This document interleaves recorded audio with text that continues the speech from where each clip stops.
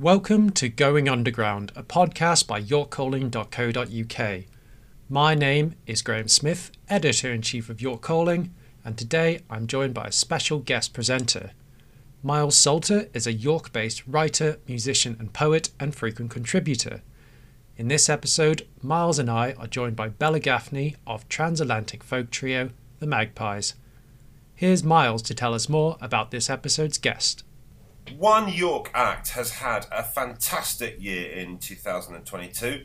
The Magpies are an acoustic folk trio comprised of Bella Gaffney, Kate Griffin and Holly Brandon.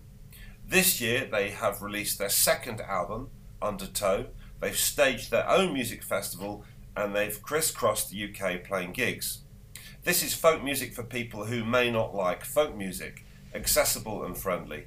As the Sunday Times said recently, Undertow is one of those effervescent albums you'd be happy to recommend to people who might not consider themselves folk fans.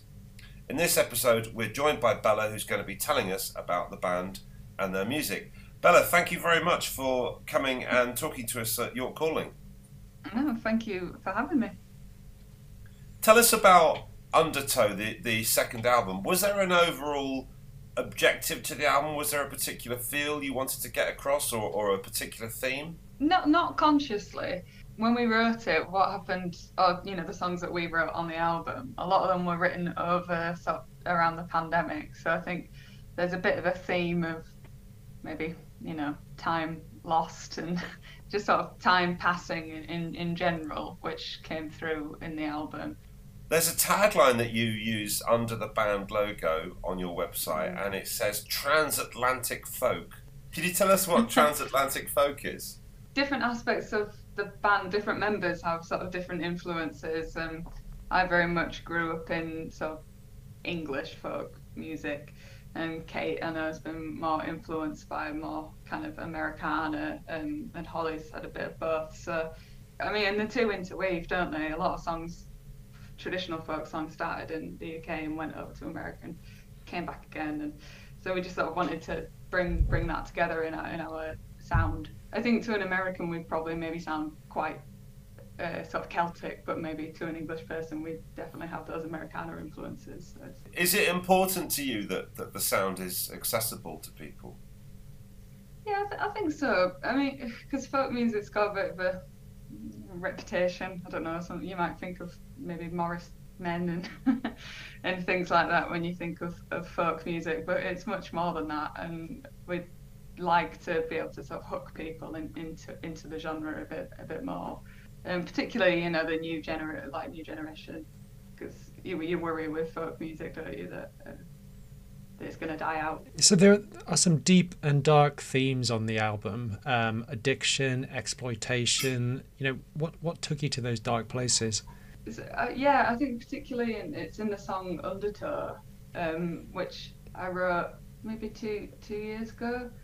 It was because I'd gone back to my hometown, and there's just I noticed for the first time a lot of people, you see it in York as well actually, taking it's a drug called spice, and it's just really does bizarre things to people. It's really damaging, and I suppose I was just thinking about that when I wrote this song. And there's a bit of a surprise twist at the end of the album in terms of the cover of Eurythmics. I mean, what inspired you to cover that one? I mean, at the end of the day, it's just a banger, isn't it? I can't argue with that. It's a great song. I absolutely love Annie Lennox. I'm a big fan of the Eurythmics, and it was just bizarre. We were just all sort of sat around just messing around one day, and we just started playing that song. We were like, there's something about it that's just working. So why not? If I can do an ode to Annie Lennox, then I'm going to do it. Yeah, I have to say it's a really nice way to end the album. You've got that mix of traditional and original music in there, and then just that sort of sting in the tail at the end. It's really fun when we play it live, because you can sort of see, we start doing the opening riff, and then there's people in the audience like, oh my god, it's you. They're good songs as well, aren't they? Because they translate. I sometimes do an acoustic version of Here Comes the Rain Again, and they're great songs because they translate so well, don't they? Yeah, I think surprisingly well though, because the originals are so synthy and electronic heavy, and then you play them on an acoustic instrument. Yeah, oh, yeah, great. They're very definite. They're very definite songs, though, aren't they? The Eurythmics songs. They've got a very strong drive to them and got a very strong melody. How do you find working as a trio, Bella? Do you ever think two's company, three's a crowd? That's what a question. No, I mean I think more the merrier. I love playing with other people. When I play solo, I get a bit lonely. And I think the more people you have working on a song, the more exciting it can be, because someone else is always going to have an idea that you haven't had. And as long as you try and not to be too precious about your own songs, and you can take it in a direction that's generally going to be better than you could have thought of yourself. And it's more fun when you're doing a live show as well to have more people, I think. But so because you've worked and you still, I think, sometimes work solo, so you obviously enjoy the social aspect of being in more of a band situation. Yeah, definitely. Yeah, I mean, when you're doing those long drives down the M1, I'd always rather do it with my bandmates than on my own.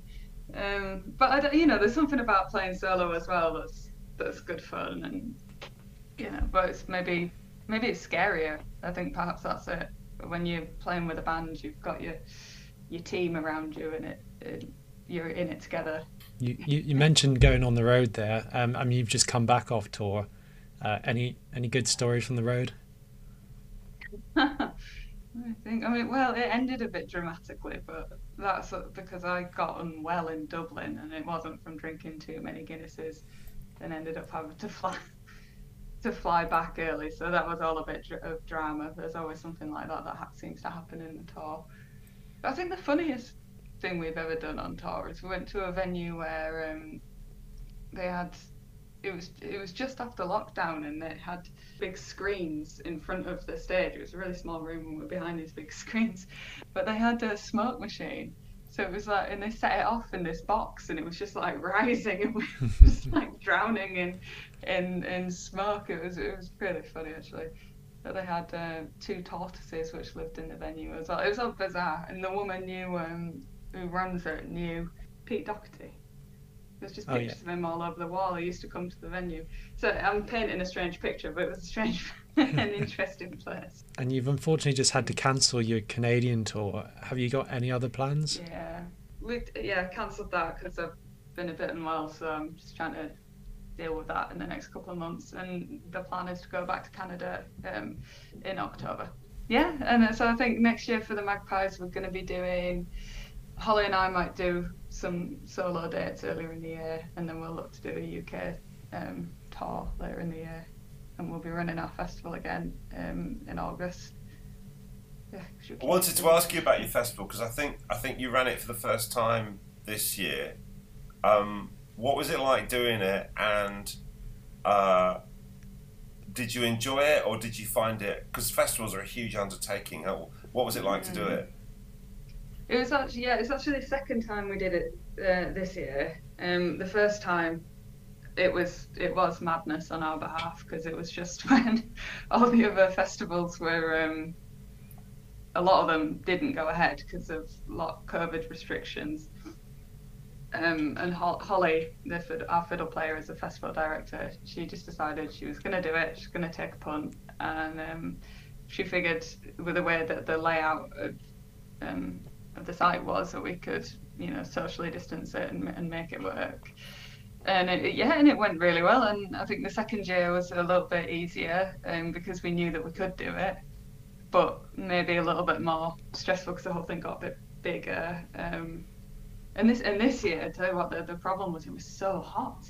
It's not something you expect to be a problem in Yorkshire, but it was bakingly hot. So we were just wandering around the festival site, like sort of spraying people with water, trying to... I didn't want anyone to get sunstroke, But I mean, it is a big undertaking, isn't it, when you think about it? But Holly is, I mean, she's just amazing at that sort of thing. She could do anything she set her mind to. So we're lucky that we've got her. There's a couple of other acts in the folk world who have their own festivals. Fairport Convention have been running theirs for a long time. Kate Rusby's been running hers now for probably 10 years or so. So do you kind of see yourselves getting into that kind of folky festival market? Yeah, I mean, I hope so. If we can if we can grow it to a size where it's, sustainable, but not too overwhelming for us, then that'd be amazing. I mean, because it's a fun thing to do, to run your own festival. Obviously, you can choose your own lineup and all the rest of it. And also, I think as a musician, maybe you sometimes realise, because we go to a lot of festivals, and we know what it's like as a musician to go to a festival, so you can make the experience maybe better. Do you know what I mean? That you might have needs as a musician at a festival that we know what they are, because we've done thousands of them. So yeah, there's that. And yeah, I hope we carry it on for years to come. If it all, it's hard to know, isn't it? There's so many factors. So I just had one more question, and we've touched on it a little bit already. But folk music seems to have this enduring nature. I mean, it's been around for forever, and it still seems to have this place in the musical landscape today. Even the traditional ballads, there's a lot on Undertow. Do you think the genre will ever not be relevant? That's the question, isn't it? I think the way that we consume the genre is changing, and to my mind, that is sad, because I grew up in folk clubs. That was my entire sort of exposure to music until I went to university. Was all based in folk clubs, and I loved that. And I think it's a great way to become immersed in it. You learn a lot and you meet interesting people, and it's cheap. Going to a folk club is, almost everyone can afford to go to a folk club. Unfortunately, I think we're probably going to pivot more towards maybe festivals, which are an amazing experience, but less accessible if you have less money. Unless I can't imagine how it's going to change. I'd love it for the folk club scene to be revived, but I don't know how that might happen. Yeah, I was going to say, I guess it's still there a little bit in, we've got the Black Swan Folk Club here in York, I guess there, probably there might be something similar in every city. There is, definitely. I think what worries me is that when you go, because my parents are involved in the Topic Folk Club in Bradford, which is why I used to go to it all the time. It's just that the membership is getting older, and there's hardly any younger people coming through. But when you go to a festival, you get a folk festival, you get a real wide range of people, in my experience, that you don't see represented in the clubs. So I just wonder how much time they've got left in them. The culture, there's certain genres of music where culturally it's definitely older people. Like, I go to gigs, like just going to rock gigs and stuff. I go to rock gigs and I look around, and most of the people are like 10 years older than me. I'm 50, and most of the people are 10 years older than me, and kind of lots of silver hair and stuff, So I wanted to ask, what would you guys like to do in the future? Have you got any sort of any burning ambitions or anything you really want to do? Burning ambitions. We just want to play everywhere. We're supposed to be going to Canada. We'll do that next year. We've got some plans I think we're going to do New Zealand and Australia. I think that's a brilliant thing about music. It can take you so many different places. So that's what we want to do. And yeah, I think we're just going to focus on maybe growing the band, maybe trying to take sort of a larger lineup to festivals, things like that. But no, in terms of burning ambitions, just more of the same. We're just having a great time doing it. So. Can you see yourselves getting a bigger lineup then, with like drum kit and stuff like that? Yeah, potentially. Maybe not a full kit, but maybe a bit of percussion. Something. Yeah, something to just make it a bit more lively and Make that it sort of- bounce a bit, yeah.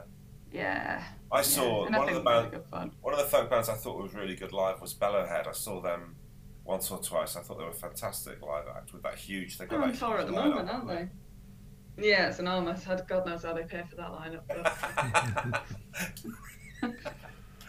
Well, But Bella, no, thank they're you great. very much for talking to me and Graham. It's been nice to chat to you, and Thank you. good luck with everything. I mean, you guys seem to be on a trajectory and zooming up. So good luck with everything that's coming your way. Oh, cheers very much. Yeah, thank you for chatting with me. You have been listening to Going Underground, presented by Miles Salter and Graham Smith, and produced by myself, Graham Smith. If you haven't already, be sure to check out our website, yorkcalling.co.uk, and why not head to your podcast platform of choice to hear more episodes of Going Underground, or our sister podcast, The 5 Albums You'll Hear in Heaven. Until next time, be well and happy listening.